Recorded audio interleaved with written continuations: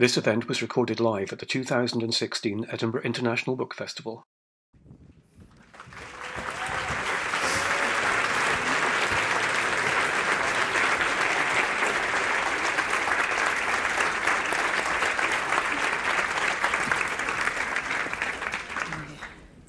Hello and welcome to the Edinburgh International Book Festival. It's a joy to see you all here. It's a delight to be chairing this event with Chris Brookmyre.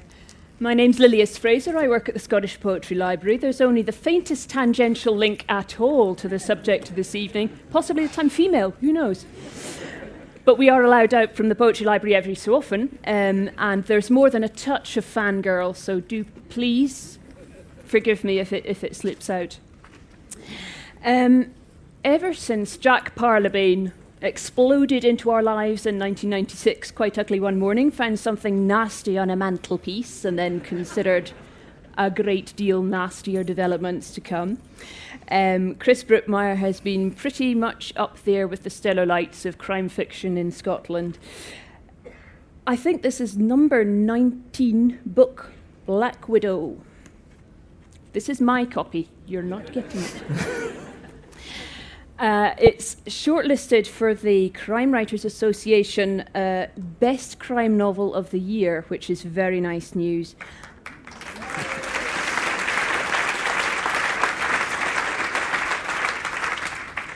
And if anyone's going to bloody Scotland in September, it's on the McIlvanney Prize long list for the Scottish Crime Book of the Year, and I see no reason why there shouldn't be a double scoop there. Chris, would you like to tell us a bit about this book? I certainly will. I'm going to move over to my lectern. And first of all, can I just say thanks to everybody for turning out tonight. This is Edinburgh Book Festival. This is my 21st year in a row at the Edinburgh Book Festival. And it's my favourite book festival, and this is my favourite event of the year. Not least because I can be quite confident that you all know what you're in for. And you're not always sure about that in festivals. I mean, and also, if you're festival goers, it's a bit of a lucky dip. But I usually know that people have got really no excuse. If they've turned up here, they really ought to be ready for it. But you can never be sure of that. This was brought home to me by an email I received, which I'm going to share with you. You're going to love this. Normally, it is a complaint, but at least it's a complaint that tries to be nice to me. Dear Mr. Brookmyre, I'm an avid fan of your writing, having purchased all your books so far. Right, I want you to remember that, all your books so far. This was by about book number 16, I think. And I think you're one of the best authors I have read. And she goes on and on about how good I am, but I'm not going to share that with you. Right? She says, I purchased Bedlam on Friday and started reading yesterday. I don't see why you're laughing. I am very disappointed. I'm reading that thinking, right, well, I was bracing myself for that. It's a science fiction novel. It's all about video games. I'm ready for what she's got to say. But she says, no, I'm very disappointed that you seem to feel the need to do the same as just about everyone else at the moment and use the C word in your writing. And I am not particularly po-faced about swearing. I am more disappointed that... She's not angry, she's just disappointed. I'm more disappointed that you're doing the same as everyone else, using a so-called taboo word to douche up your writing. As we're all learning a new verb there, douche. Than about the word itself. And it's happening everywhere. Even the lovies are using it. I went to the theatre at the weekend and Sheila Hancock's first sentence used the word. However, the play itself was abysmal and not even the shock factor improved it. I do hope that you're not using the C word because you feel it will improve your writing or make it more edgy and or fashionable, because it genuinely does not. Now, I have never aspired towards being edgy or fashionable. Look at me, right? But if I was going to aspire towards that, I think swearing or using the C word in particular would not be the route I would go down. But I am a very polite person. I do reply to most emails, and I replied to this one. Dear Patricia, I am disappointed that your enjoyment of Bedlam has been diminished by the use of a word that you find particularly offensive. We all have our triggers and our sensibilities, and the C-bomb remains a word that many readers have a problem with. I do hope this won't lose me a reader, because that's money. However, and there is a however, what confuses me about your email is that you state you have purchased and enjoyed all 15 of my books so far. I have just spent 5 minutes running a computer search for instances of the offending word in all of my manuscript files. And here are the results. Now, rather than read these out in chronological order, I think we can have a bit of fun here. Now, I don't have any prizes to offer. I don't have a book to give away, but what I could do is, like in theme parks, you have the fast track. Maybe we can have a prize of fast track to the front of the signing queue afterwards, right? So I want, who reckons they know if we're going to have a wee bit of sweary bingo? Or I'd like to have a couple of folk to see if they think which of the books scores the highest here. And on what we'll get is a couple of folk to, I'll give them 3 books each. They can choose 3 books each and see who scores the highest on the cunt count, right? If we have any volunteers, somebody stick a hand up if they think they reckon they know which of my books is going to score the highest here. Lady over there in the glasses, right now, you go first, and who are you up against? We have another volunteer. Lady here, also in the glasses, highly confusing in terms of description. So you can get your first choice, and you're allowed to be fair, I'll let you choose the same book if somebody's beaten you to it, but I would imagine you'll go for different ones. Your first choice, madam. Tail Edged in Blood and Hard Black Pencil 57. You don't need to guess how many, but my goodness. Wasn't it you I sent the email to, was it? Because I've got to say, you're off to a fucking good start.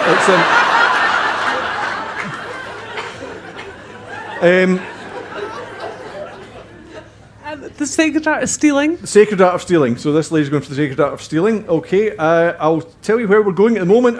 Tail Etched in Blood and Hard Black Pencil is the high watermark. It scores you 65. Sacred Art of Stealing, a mere 3, madam. But I'll give you can go next. Quite Ugly One Morning. Quite Ugly One Morning. And your second choice, madam? I'm sticking with my first choice. No, you're allowed to add to the total here. It's a cumulative total. Okay, Pandemonium. Pandemonium, did you say? Right, that's Pandemonium. That scores you 24. And your choice of Quite Ugly One Morning was 14. So I'll give you one more chance, but it's going to have to be... I don't think you can turn it around at this stage. One Fine Day in the Middle of the Night. One Fine Day in the Middle of the Night. Would you care to go for another one? No, I'm passing. I think you probably already nailed it. I think I have. You prepared to... You're going to stick? Chuck one more in there just for fun. Oh, Jesus, not helping. Give her a suggestion, somebody. Boiling a Frog. Boiling a Frog scores you 41 and you've definitely nailed it. Lilius, can you give us the final totals? Can I count my toes, or is the fact that I'm an open toe? I think we don't really need the totals because... Lots. Lots. You won by some distance. I'll give you some other selected highlights here. Country of the Blind would have scored you 32. Boiling a Frog scores you 41. Pandemonium scores you 24. And but here's interestingly, Bedlam, the book she was writing to me about, 1.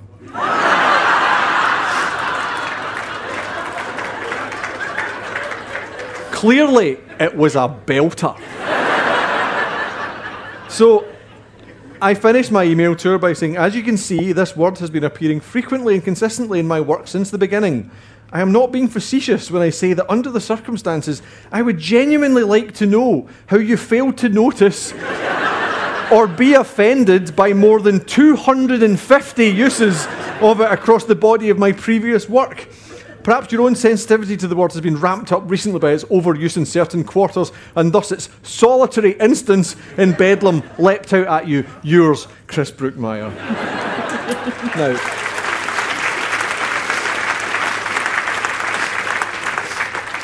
having said that, I'm probably not going to use it in what I'm going to read now. I'm going to read from the beginning of Black Widow. We're going to talk mainly about Black Widow because it's what the programme says, and also because it's a book I'm particularly proud of. And rather than give you too much of a preface to it, I'll just read from the second chapter because it doesn't really need any introduction. And it's called Her Day in Court, from the point of view of a formidable woman. My trial has barely begun and no testimony heard, but already I know that in the eyes of this court, I am an abomination. As I gaze from the dock and take in all the faces gazing back, I think of the opinions they have formed, the hateful things they've written and said, and I think of how once it stung, but my skin has grown thicker over time, and I have worse things to endure now than mere words. Society's judgment is always harsher upon a woman who has done grave deeds to get what she wants, a woman who's challenged their values, violated the accepted order of things. I do not expect anyone's sympathy. I do not seek forgiveness from people who've never been tested as I was. I may be guilty and I may be sentenced, but I will not be condemned, not by those who cannot understand. Nobody here can judge me until they know the whole truth. Until then, their opinions are just impotent, angry words. And haven't those been in spate since this business first came to light? Just think how they were exercised by the revelation that this bitch murdered her husband. The tone was one of boiling anger, and at the heart of it all was one single rhetorical question. How dare she? How dare she? There's a thought. Nobody ever asks, how dare he, when a man kills his wife? The coverage is coloured by sombre tones, its language muted and respectful. It's like they're reporting on a death from disease or calamitous mishap. It's dreadful, but it happens. Poor thing, so tragic, it seems to say. And like disease or disaster, the follow-up is about asking whether more could have been done, what signs were missed, what can we learn? By contrast, there's a conspicuous shortage of victim blaming when it's a husband who lies slain. Why didn't he leave her? He must have known what she might be capable of. There had to have been indications that she was dangerous. I'm not condoning it, but surely he was aware of her triggers. There's no excusing what she did, but it wouldn't have happened unless he did something to provoke her. Said nobody, ever. See, that's what chills them. They can just about handle a crime of passion, a moment of madness, but a clever, calculating woman who can plan something elaborate and deceitful is a far more galling prospect. I glance at the reporters in the gallery, poised to take their notes. I take a moment to think about what it looked like from their perspective. They saw a woman who found love just when she was beginning to think it was too late. She had given the best of herself to her career and had come to sorely doubt whether it was worth the price. But then out of nowhere, she met her Mr. Right, and suddenly everything seemed possible. Suddenly she got to have it all. A whirlwind romance, two ostensibly mismatched but surprisingly complementary personalities who found each other at just the right time. It was the stuff of rom-coms and chick lit. So much good fortune came her way, and after that, so much sympathy. The rom-com turned out to be a weepy. The singleton surgeon who found love late was left heartbroken after her husband of only 6 months lost his life when his car left the road and plunged into a freezing river. Let me tell you, once they've doled out tragedy points, you'd really better conform to their expectations, because the widow pedestal is a high one to fall from. She denied them first a happy ever after, and then a poignant end to a tale of doomed romance. She desecrated their church, and so she had to face their judgment. What else would they see? What else could they see? Only one person looked closer, and he was my undoing. I know I'm not the first woman to curse the day I heard the name Jack Parlebane, and I sincerely doubt I'll be the last. In my case, I don't simply regret what he did to me, I regret what I did to him too. I know that in the eyes of this court, I am an abomination, but I am not the monster I will be painted. I think of all the anger and hate I've gone through since my arrest. It's taken time, but I've come to realise I must make my peace with what I have done. I need to take ownership of it. I need to forgive myself, because nobody else's forgiveness matters. In the end, regardless of how my actions are judged, I know that this is about love.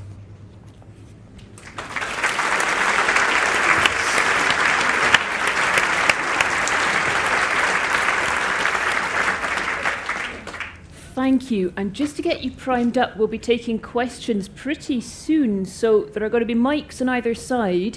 Start getting your question head primed. Now, there's one question that I think I'd quite like to get out the way here, which was that they all came along expecting a discussion of feminism due to the copy that billed you in the programme. I'm not sure that's exactly what's driving this book. What the dark side of feminism that's billed in this. I'm not sure. Bearing in mind that they're all looking quite dangerous out there, and there may even be some feminists in it. I'm not sure I'm the dark side of anything, but certainly the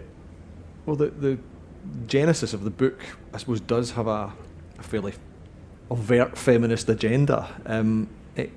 We're 20 years on from Quite Ugly One Morning, which was a book largely inspired by my wife's experiences in the NHS at the time.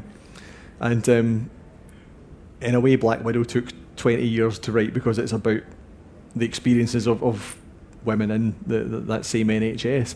And what happened was I'd seen my wife's friends and colleagues, all these women who had, in surgery and in medicine, who had given so much of themselves to their career, and then were hitting their late 30s, early 40s, and they didn't have relationships, and they didn't have a family, and they were thinking that they had traded one thing for another, and the NHS doesn't make it easy. And one of the things that struck me as kind of subtly institutionally sexist was that it's easy for the male hospital doctor to have it all. He can have the wife and children and the career, and isn't asked to compromise, isn't asked to sacrifice. And then what happened was one of my wife's colleagues in her early 40s did suddenly meet someone, and when she thought it was too late, and then within really only a matter of months, they decided to get married. And then a couple of years after getting married, they had a baby, and it just all worked out perfectly, which is no fucking use at all to me as a crime writer. So I immediately have to ask myself, what if it hadn't worked out like that? And also, I cast my mind back to when she was in the early stages of this fledgling relationship, that how her friends were all very happy for her when they were in conversation directly with her, but behind her back there was lots of chat of, is she settling? And that was the sort of inspiration for this story, in which you've got these two people who meet each other, and then, to me, the most dangerous lies are the lies we tell ourselves, and one of the most dangerous times is when we're in a new relationship and you want to believe that the person is everything that you've imagined. And so this was the idea that here are two people who do project a wee bit. And I was thinking about the fact that in this story, within 6 months of meeting, these two characters get married, and then within 6 months after that, he's dead. And I realised that lots of weddings, lots of marriages that end very quickly after the wedding, and it's because at that point it gets real. All the things that you've projected onto the person. And in this book, I suppose the question these two characters are asking is, after they get married, has this person changed, or is it just that you were willfully blind to who they really were all along, and in some cases how dangerous they really were all along. Everything that you just told me in the pre-event discussion, I am now completely disbelieving, and I'm really quite disturbed at that. What else is driving this book? Because that's the spark that starts it off. But what else is feeding the fire? There's more anger, campaigning, discussion.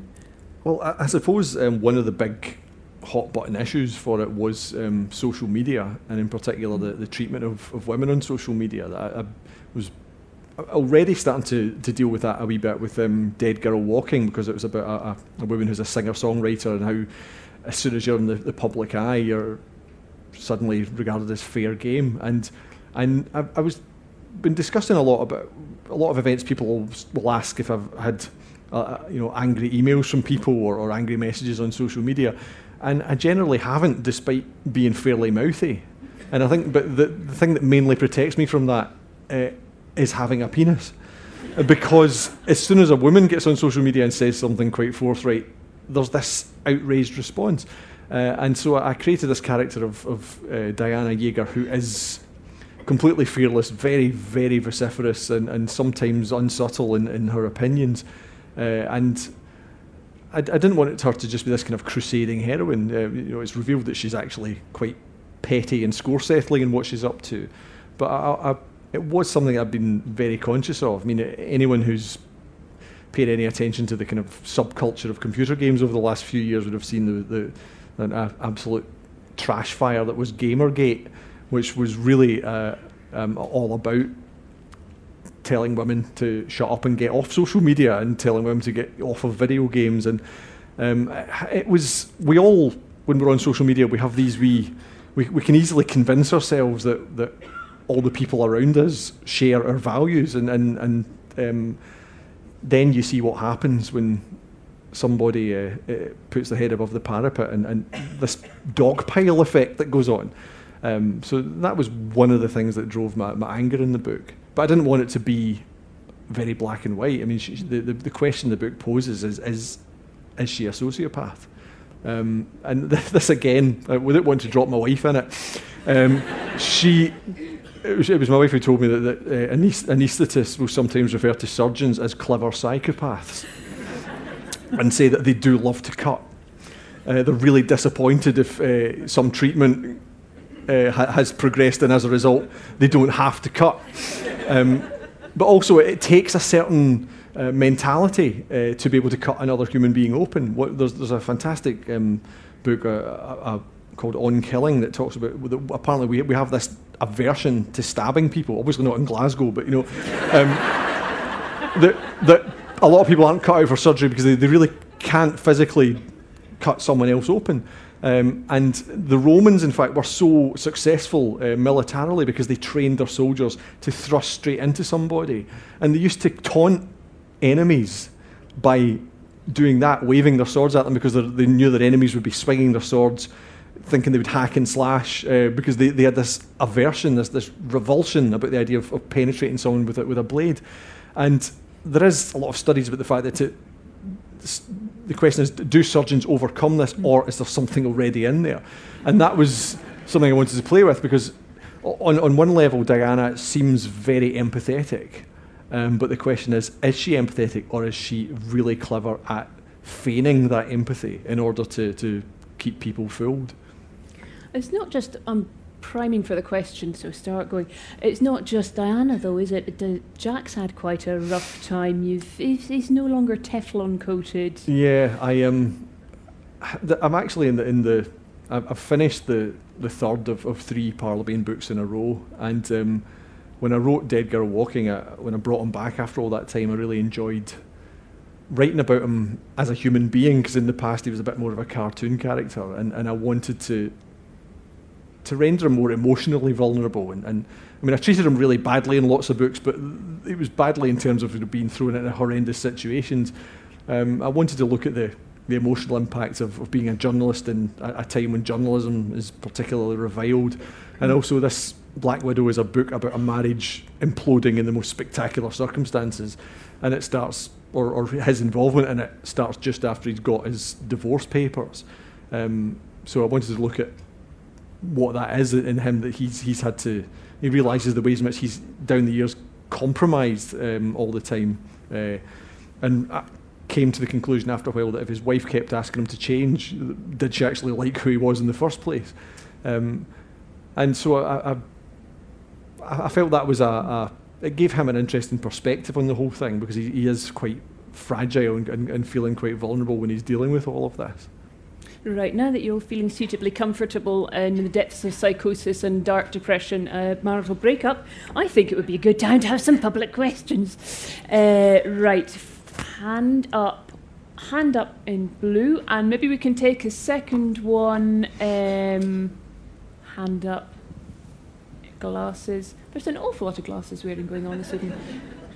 Right, gentleman in blue, where are you? Hi Chris, loving all the books. They're really gripping and keep you involved. Is there any opportunity for him to make it to the TV? Well, not so far it would appear, but there's been, the adaptation of Where the Bodies Are Buried got a certain distance down the line and then didn't get the green light, but there seems to be a renewed interest.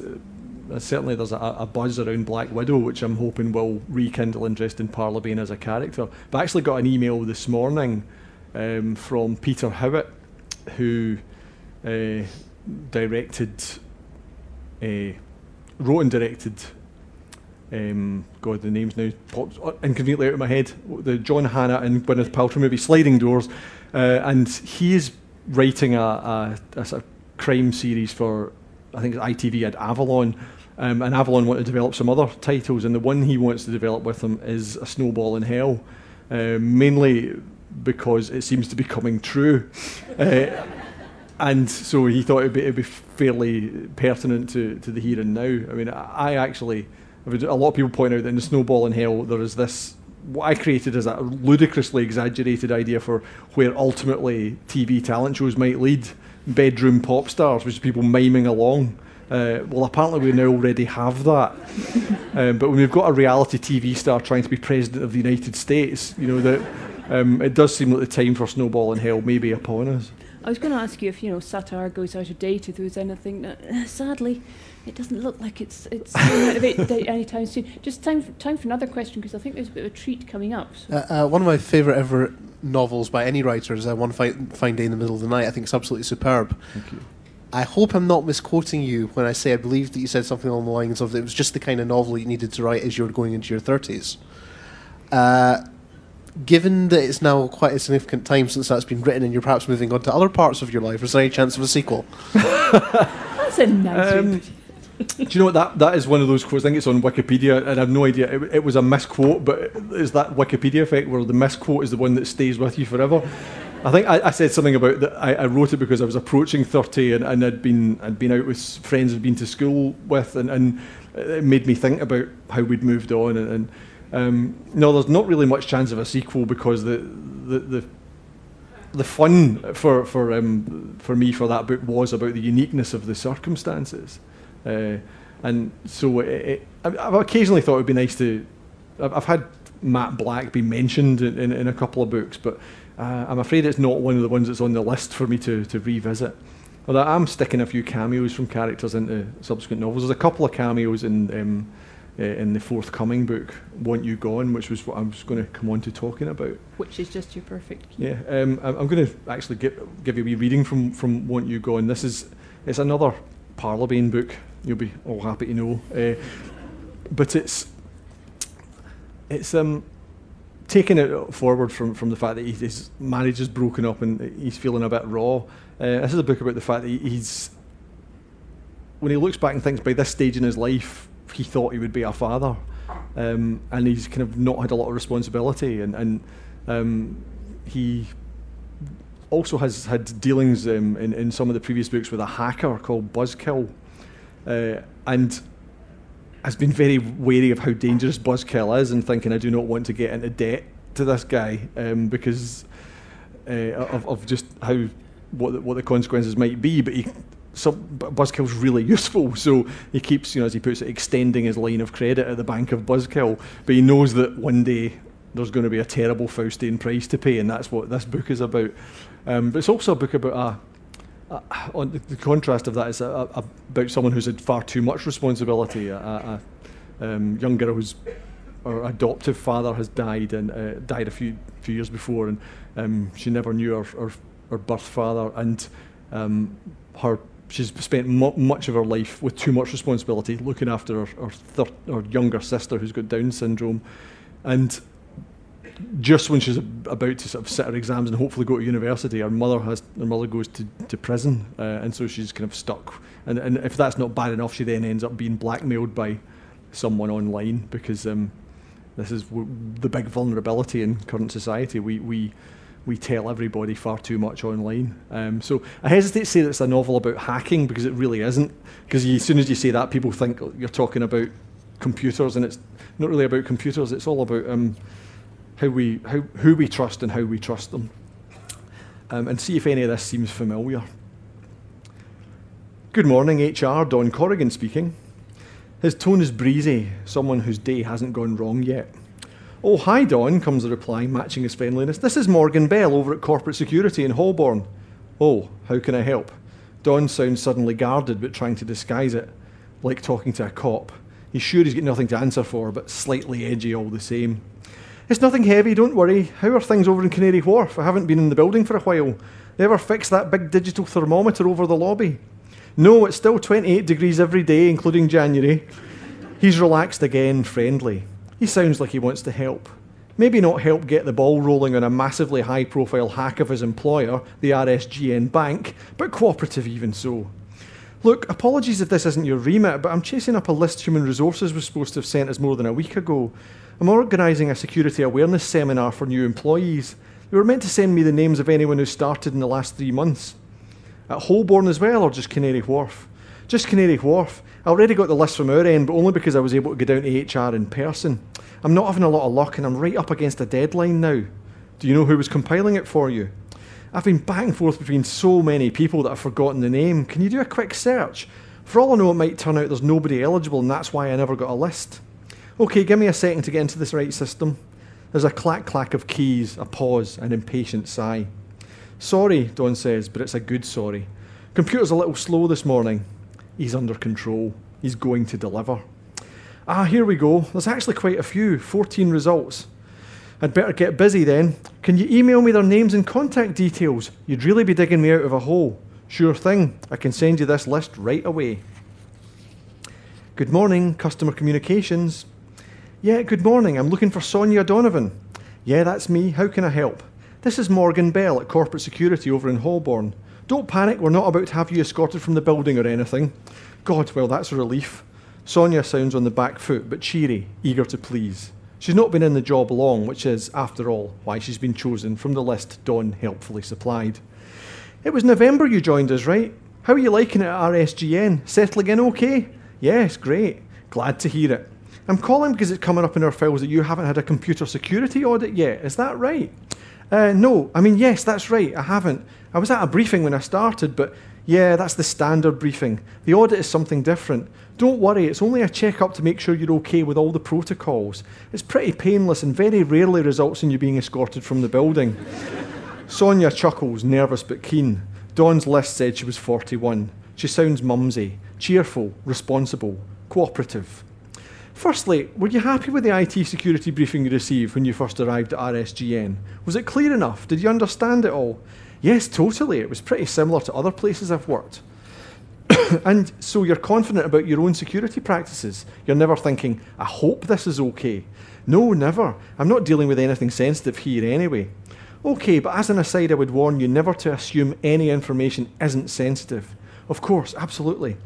Have you had any communication that you were worried might be suspect? Do you mean emails?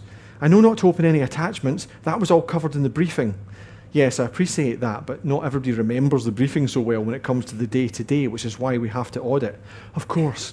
Now, to confirm, your email is soniadonovan@rsgn.co.uk and your login name is Sonia Donovan, all one word? No, it's S. Donovan.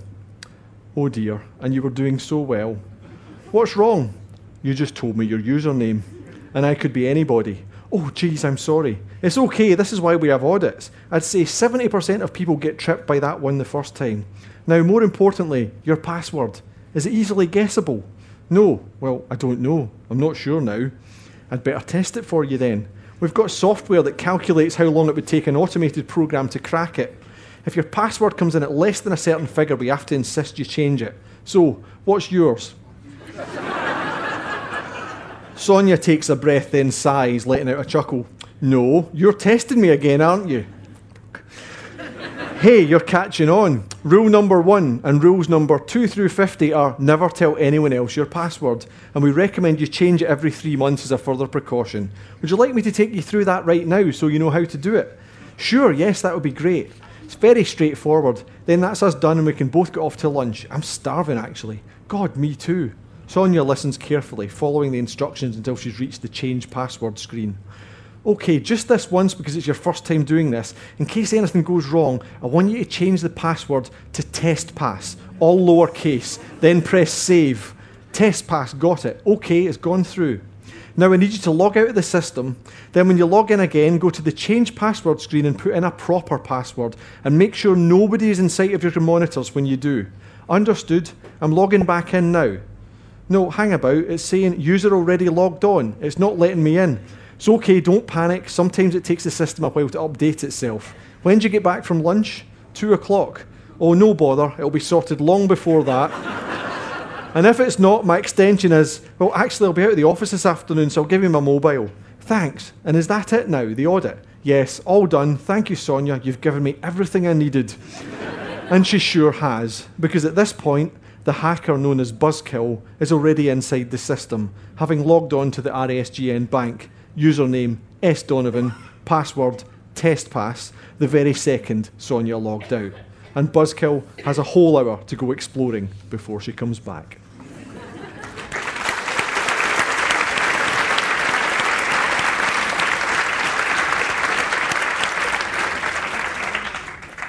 How the hell did you do the research for this? I don't want to answer that question in case it lays me open to prosecution. No, I've been a bit of a computer geek all my days, but what excited me when I read about, I suppose after things like Anonymous and Lulzsec, was I read a lot about that, and what was fascinating was the people involved. That there's stereotypes of the computer hacker, and the truth was sometimes what you'd expect and sometimes far from it.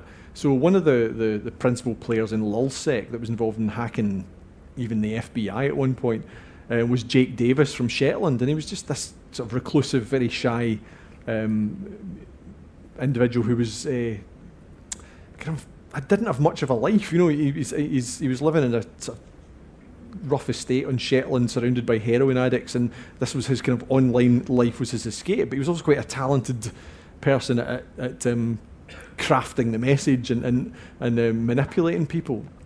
But what really fascinated me as a crime writer, and the reason this is a novel that I think fits in well with a lot of what I've written before, is it's not about computers. That hacking doesn't work by so much by code and by the technical side of it, but by what you just heard, but what they call social engineering, by people who are very good at getting you to tell them information, the value of which you don't appreciate at the time.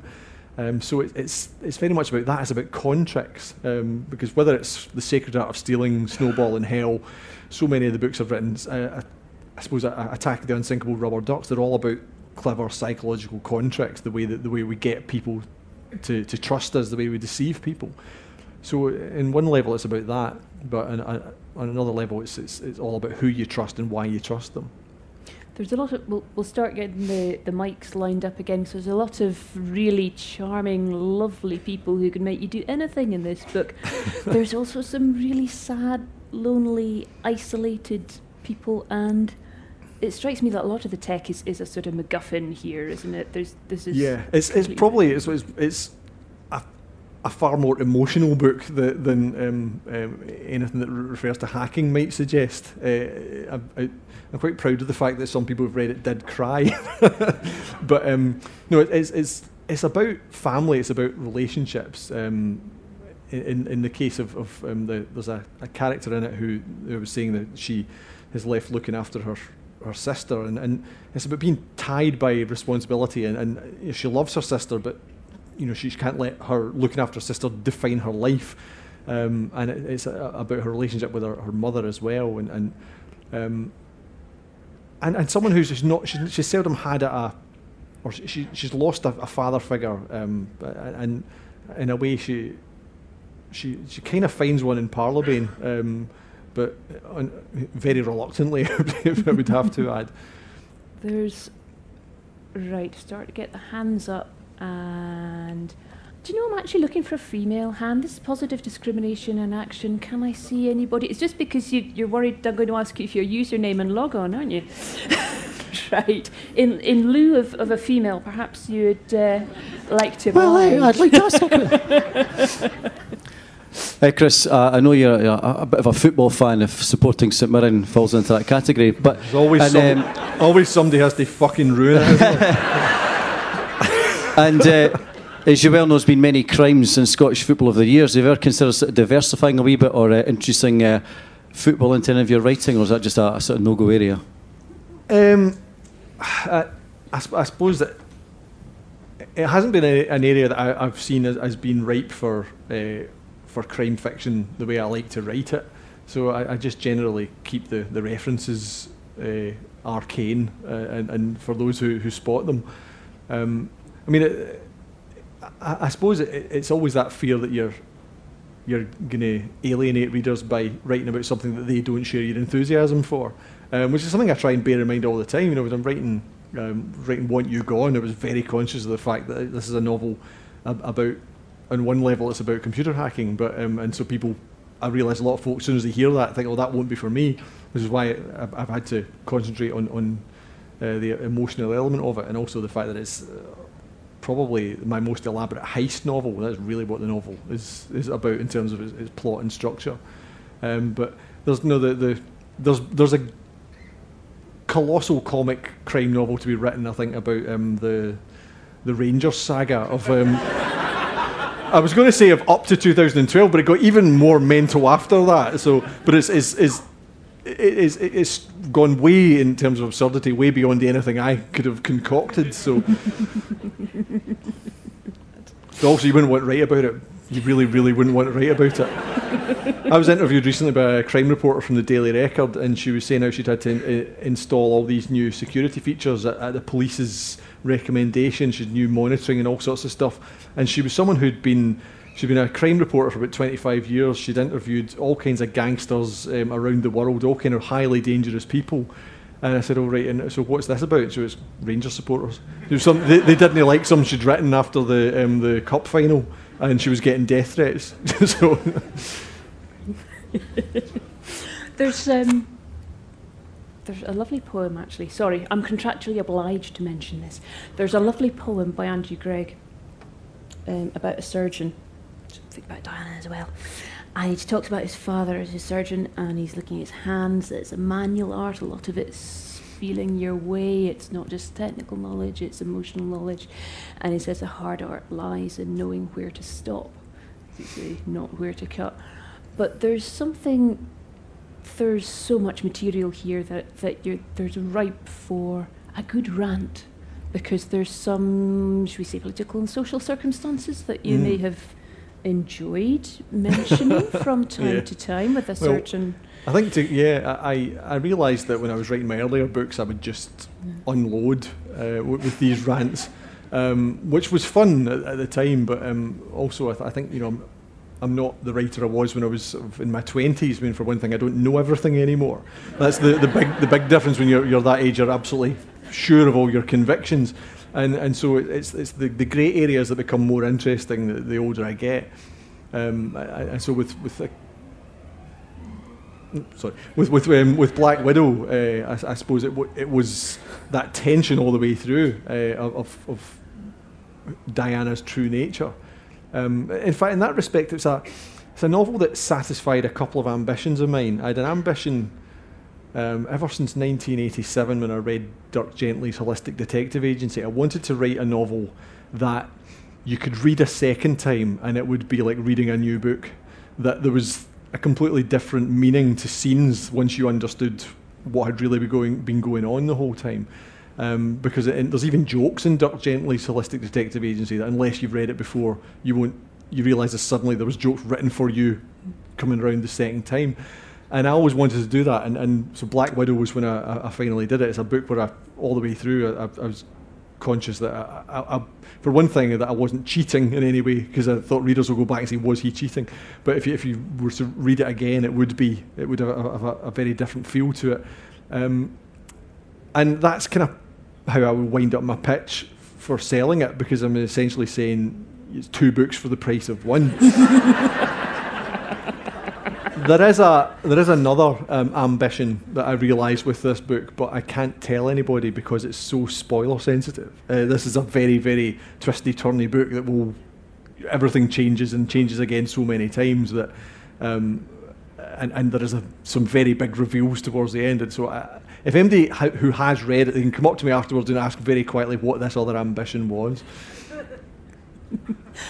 Can I warn you against going to the final page, because you can't stand the suspense and you really can't bear it any longer, and you think you'll never know if I just skip to the last page and then I'll go back and read the rest of it. It doesn't help.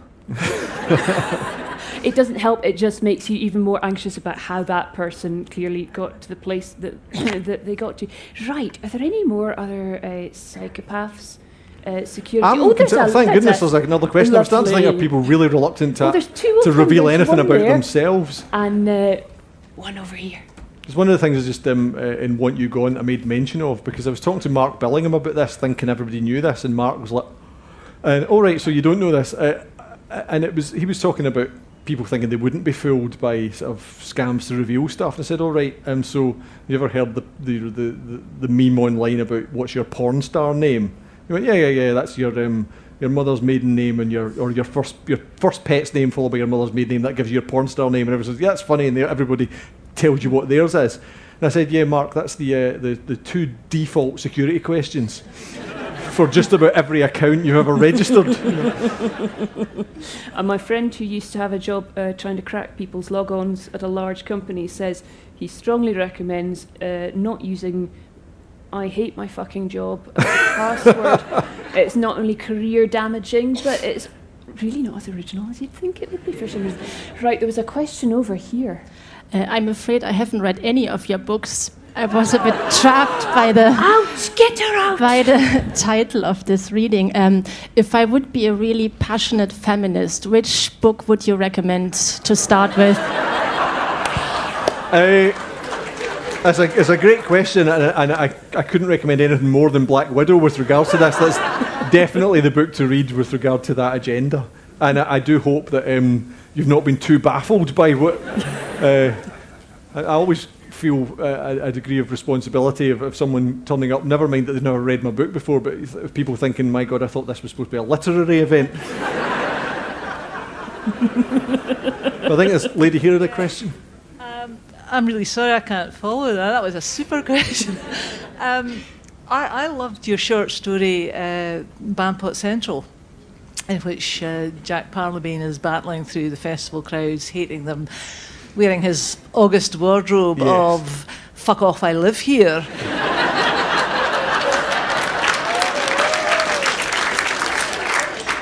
And as an Edinburgh resident, I've got a lot of sympathy with Jack Parlebeen.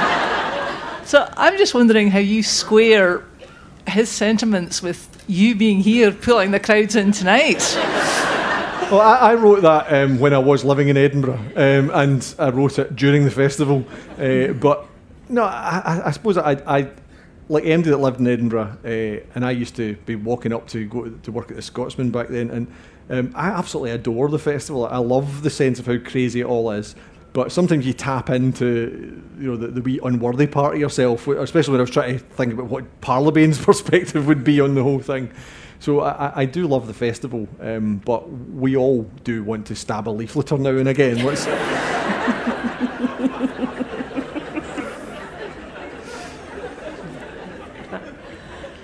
think we're...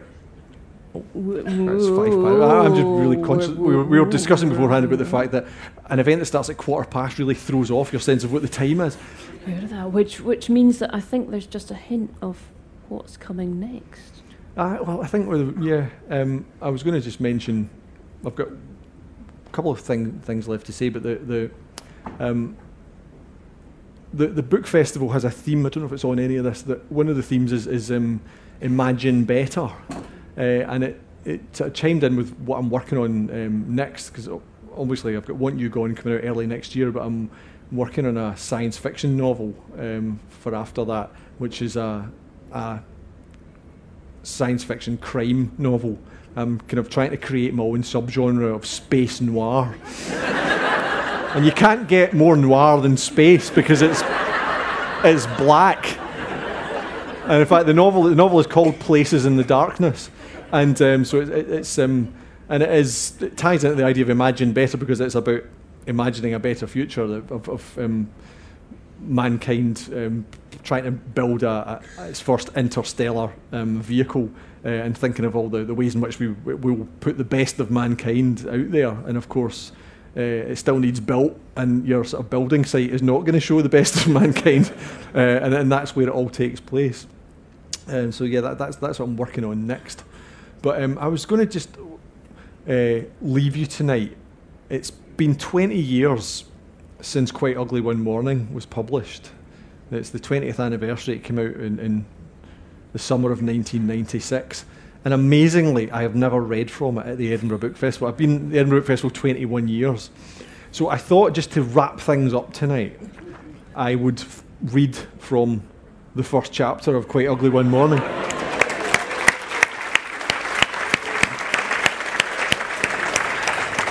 This will be an abridged version, but I won't be abridging the thing that might make everybody sick. Jesus fuck. McGregor looked grimly down at his shoes and the ends of his trousers. The postman's voluminous spew had covered the wooden floor of the doorway from wall to wall and extended too far down the hall for him to clear it with a jump. His two-footed splash had streaked his docks, his ankles and the yellowing skirting board. Another 6 inches and he'd have made it, but he hadn't been able to get a run at it because of the piss, which had flooded the floor on the close side of the doorway, diked off from the tide of gastric refugees by a draft excluder. The postman had noticed that the door was ajar and had knocked it, then pushed it further open, leaning in to see whether the occupant was all right. Upon seeing what was within, he had simultaneously thrown up and wet himself, the upper and lower halves of his body depositing their damning comments on the situation either side of the aperture. McGregor ventured down the rest of the short hall to the doorless doorway at the end, which gave onto the living room. The room was at 90 degrees to the hall, a long open area that ran the depth of the building, a partition wall having long since been consigned to the skip. Consequently, there were windows at either end. One of them was close-curtained, but through a gap, McGregor could spy the crisp, cloudless blue sky and the lightly snow-dusted grass in the square below.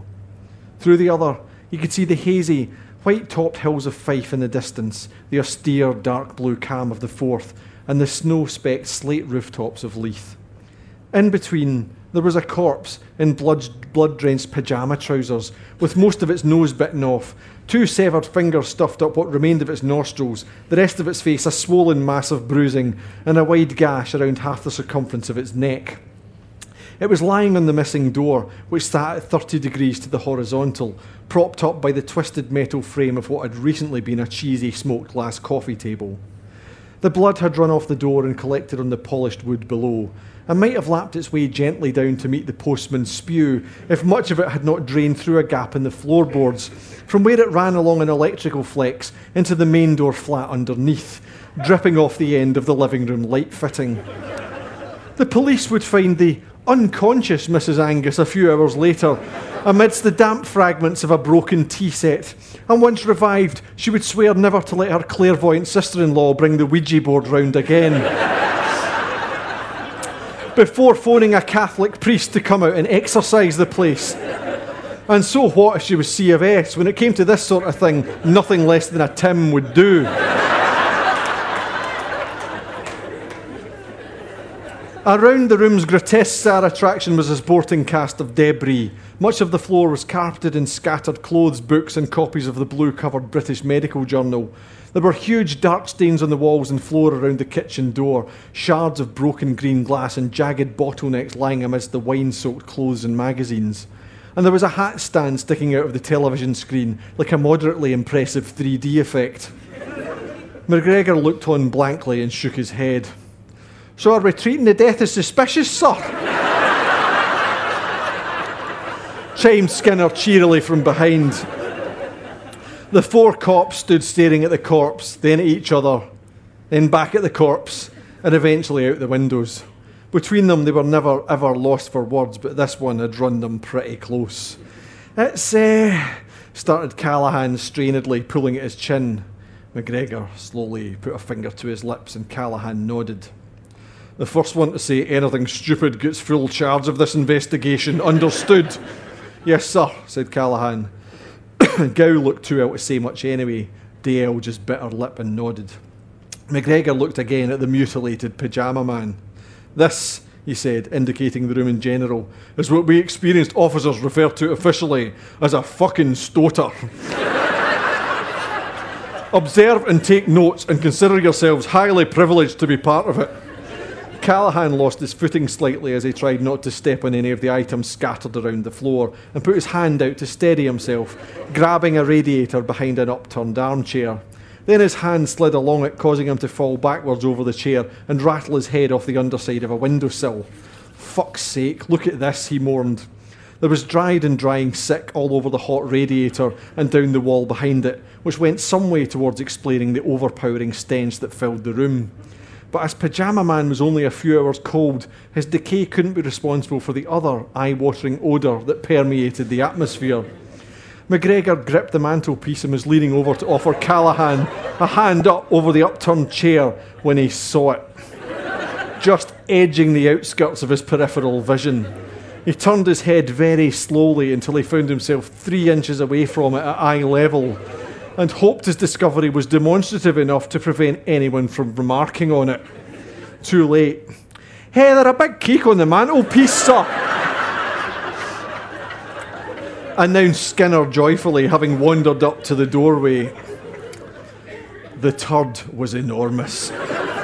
An unhealthy, evil black colour, like a huge rum truffle with too much cocoa powder in the mixture. It sat proudly in the middle of the mantelpiece, like a favourite ornament, an appropriate monarch of what it surveyed. Now that they had seen it, it seemed incredible that they could all have missed it at first. But in mitigation, there were a few distractions about the place. "Jesus, it's some size of loaf right enough," remarked Callahan in tones that DL found just the wrong side of admiring. "Aye, it must have been a wrench for the proud father to leave it behind," she said acidly. "I suppose we'll need a sample," Callahan observed. "There's a lab up at the RVI that can tell all sorts of stuff from just a wee lump of shite." "Maybe we should send Skinner there then," muttered DL. "See what they can tell from him." "I heard that." "No, seriously," Callahan went on. "They could even tell you what he had to eat." "We can tell what he had to eat for your sleeve," Skinner observed. "But we don't know which one's sick this is," Callahan retorted. "Well, we don't know which one's keek it is either." "Well, I'd hardly imagine the deed bloke was in the habit of shiting on his own mantelpiece." "That's enough," said McGregor, holding a hand up. "We'll need to get it examined, and the sick." "Bag's no breaking this one to forensics," said DL. "It'll be my pleasure," said the inspector, delighted at the thought of seeing someone else's day ruined as well. "Forensics can lift the sample then," said Callahan. No, said McGregor, smiling grimly to himself. "I think a specimen as magnificent as this one should be preserved intact." "Skinner," he barked, turning round. "This jobby is state evidence and is officially under the jurisdiction of Lothian and Borders Police. Remove it, bag it, and tag it." Thank you.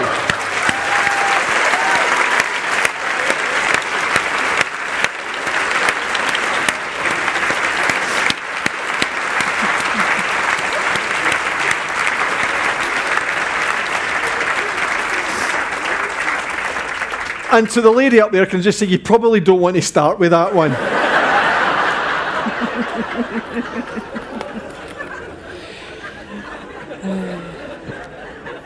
Admit it, you missed it. You'll have had your tea then. Right, we're going to go over to a signing tent very close by, out here left, round the corner. Please let us get there in good time so that he can be sitting in front of the largest pile of books you've ever seen. Thank you very much to the venue team who've got us comfortable and well mic'd up throughout. Thank you very much to a fantastic audience with a high tolerance of sweary words. I did keep count, it's not 57. And thank you above all to Chris Brookmeyer. Thank you very much. Thank you very much. More podcasts and videos of Edinburgh International Book Festival events are available at www.edbookfest.co.uk on iTunes and YouTube. Just search for Ed Book Fest.